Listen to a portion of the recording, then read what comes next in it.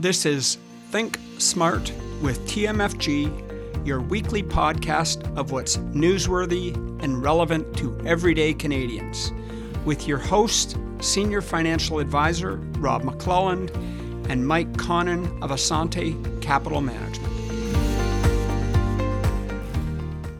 Today on Think Smart with TMFG, Mike and I are going to be discussing 10 ways to keep your old age pension plan coming in every month.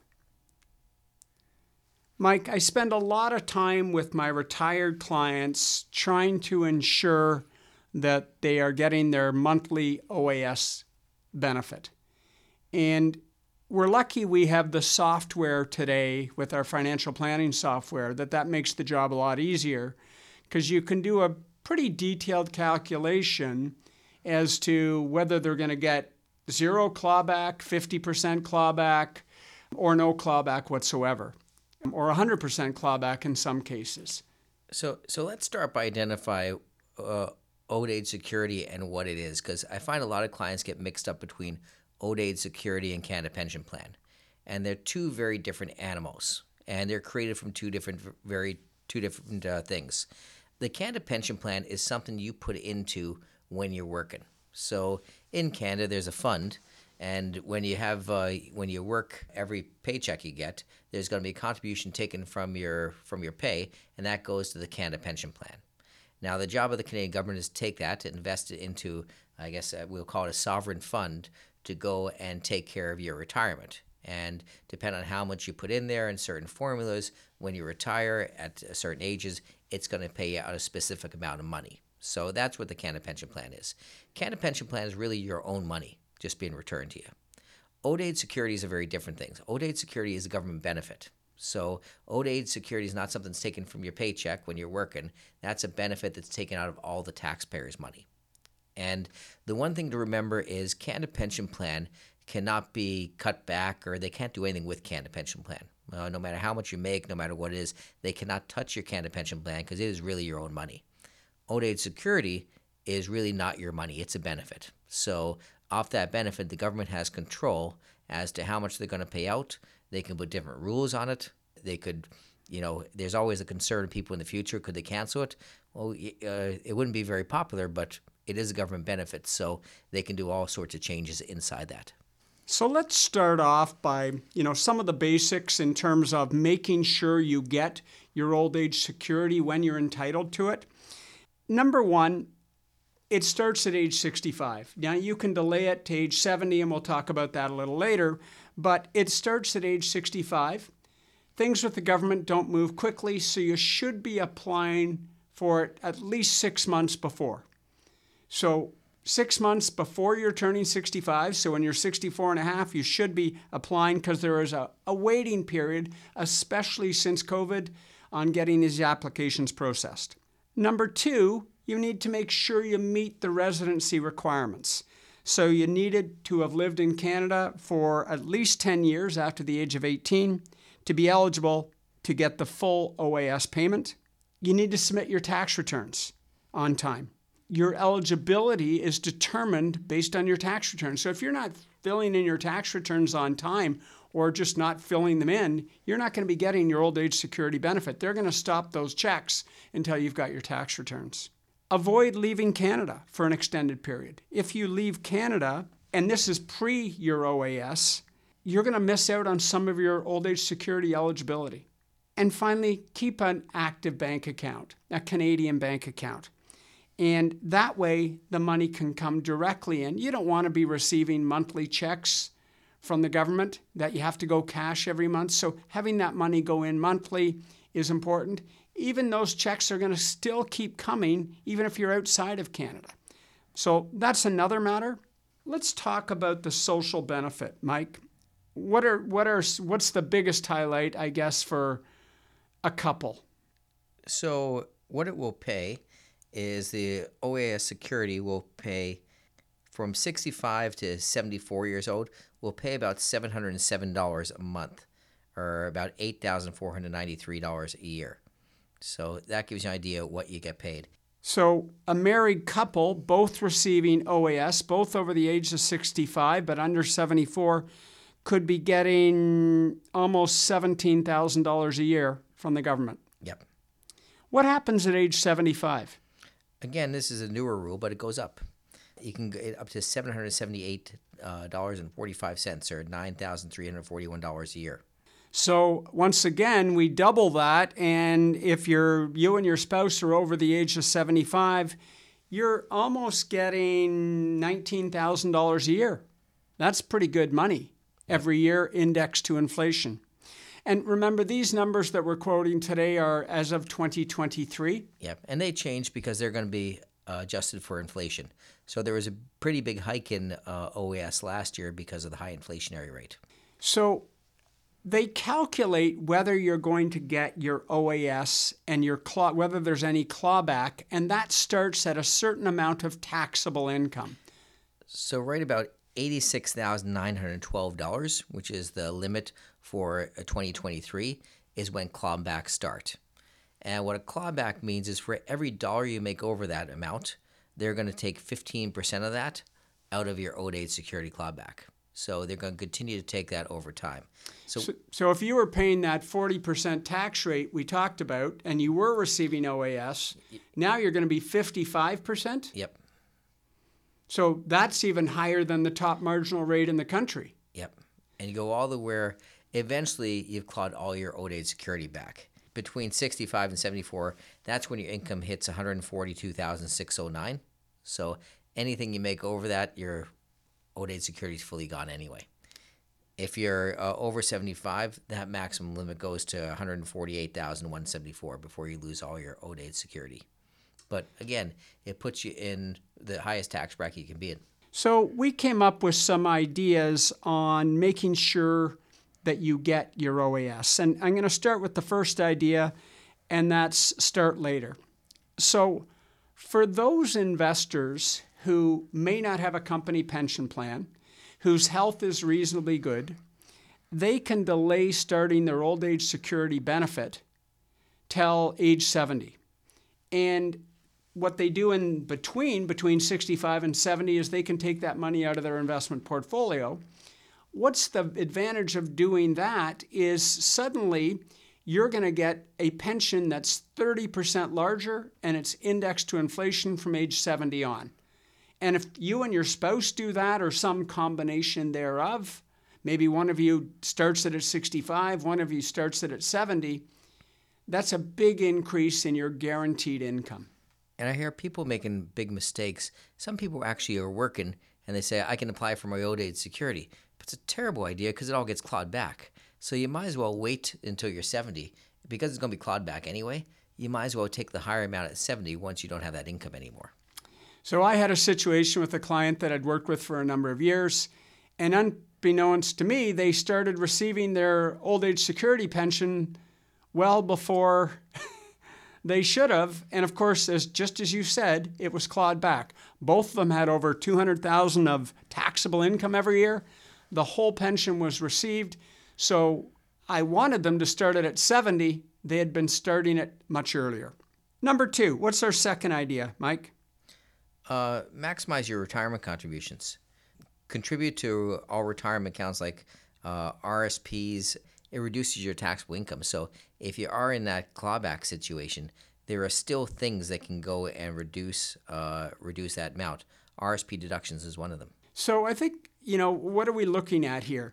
We're trying to keep that taxable income below that $87,000, let's call it. So any $1,000, $2,000 of strategy change that you can do is going to help you. And so maybe you've got a couple $1,000s of RSP contribution left over. Put that money in, that will reduce your taxable income.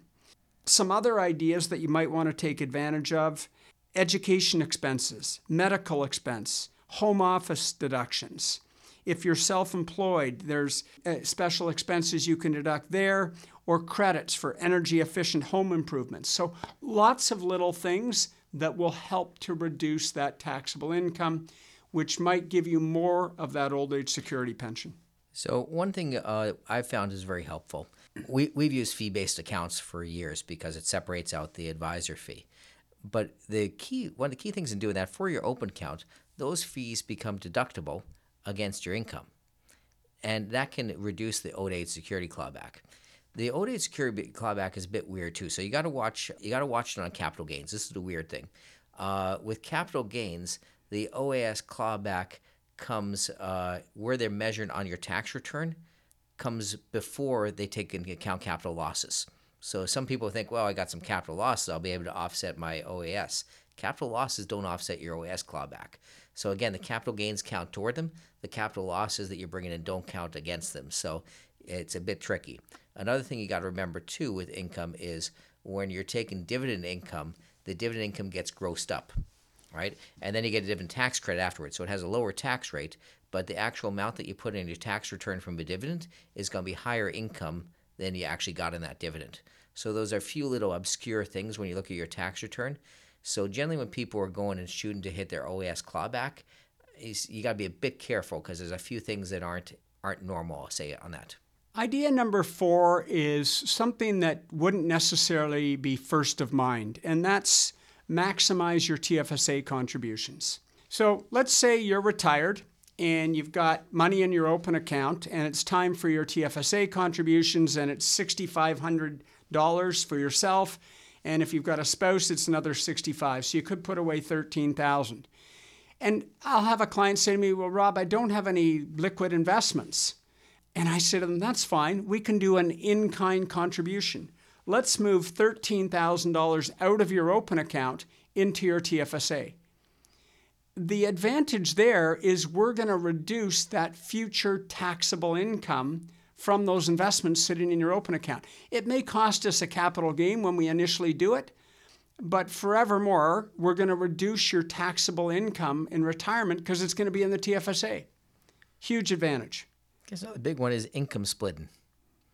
So between spouses, you can split up to 50% of your pension income, which includes pensions and RIF or LIF income. Now, that's been the biggest change in OAS clawback I've seen is when the government brought in senior income split among seniors. We used to have almost everyone would get half the pensions would be clawed back. And all of a sudden they came up with the income split. It's probably about 12, 15 years ago. But at that time, we saw the owed age security clawbacks drop by, I'd say, 70-80% within our client base. It was a phenomenal move for seniors. Idea number 7, capital gains.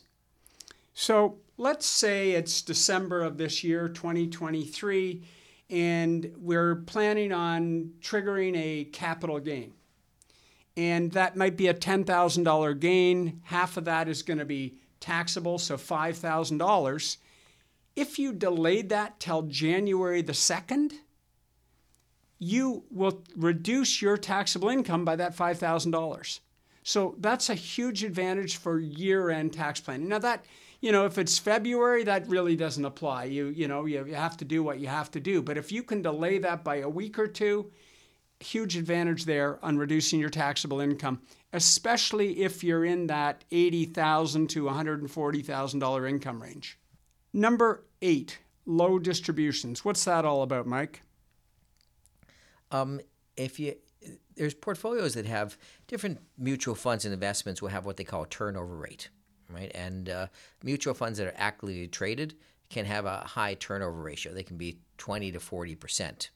And that's triggering taxable events inside those funds. So you may find a distribution come out of that type of investment of 5% a year, 6% a year, 7% a year. That's distributing the income.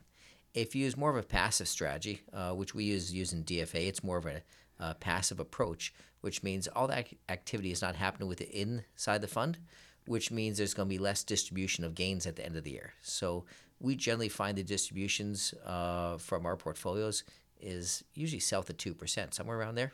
Definitely. Yep. Another idea, and I encounter this especially with some of my older clients, where they want to give some money to, maybe it's their grandchildren or maybe it's their own children. Maybe it's they want to, they've got more than enough money and they want to give them, let's say, $100,000 to their 2 children. And maybe they have, they're in their 80s and they have $2 or $3 million worth of investment assets. I'll often take that money out of their TFSA, and I can take that out tax-free without triggering a taxable event. January, put it back in. In January, I can put that $200,000 back in. And I've ensured that the client didn't lose their old age security income for that year. Yeah, and you can split it over 2 years. If they're approaching it, take half out this year, half out next year. Idea number 10, charitable donations. Why does donating to a charity help to reduce your taxable income, Mike? If you're donating things like shares, that will again bring down your capital gains, because if you donate shares, they will go tax-free. Tax-free meaning the capital gain will not be put on your tax return. So a couple of bonus ideas that I had. One was delay starting your RIF payment. So some people start their RIF because it makes sense. Maybe they convert their RSP to a RIF at age 65 or even earlier. You need to convert it by the age of 71. But there's two little things that you can do to play with that a bit. You can either have that RIF paid out in the first year. So let's say you have, $100,000 in a RIF and you have to take out $5,000. You could actually delay the payment till you're 72 years of age. The other thing you can do is you can set up your RIF on your spouse's age. If you happen to be married to a younger spouse, so my wife Ingrid is 4 years younger than me, I could use her RIF for the RIF minimum, which will reduce my taxable income, ensuring that I might get a bigger old age security pension. What do we need to be careful of, Mike?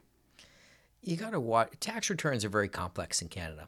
So you got to watch out that everything you're doing lines up with what Revenue Canada wants to happen. So this is where it's crucial to get professional tax advice on all this stuff. So again, you're trying to go and avoid these OAS clawbacks as much as possible, but you have to do them in the right manner. If a client's working with us, we're always going through to make sure we're taking advantage of all these little intricacies that we can. But it is really important. Don't take some of today's ideas and just automatically do them because you might be missing something. That brings us to the end of another week. Thank you for joining us. This is Rob and Mike with Think Smart from the McClellan Financial Group of Asante Capital Management, reminding you to live the life that makes you happy.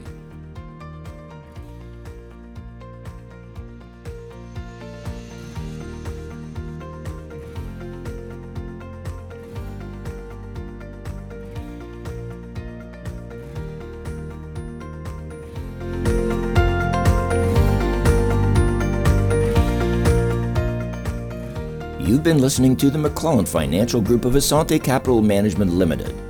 Asante Capital Management Limited is a member of the Canadian Investor Protection Fund and the Investment Industry Regulatory Organization of Canada. Insurance products and services are provided through Asante Estate and Insurance Services Incorporated. This material is provided for general information and is subject to change without notice. Every effort has been made to compile this material from reliable sources. However, no warranty can be made as to its accuracy or completeness. Before acting on any of the previous information, please make sure to see a professional advisor for individual financial advice based on your personal circumstances. The opinions expressed are those of the authors and not necessarily those of Asante Capital Management Limited.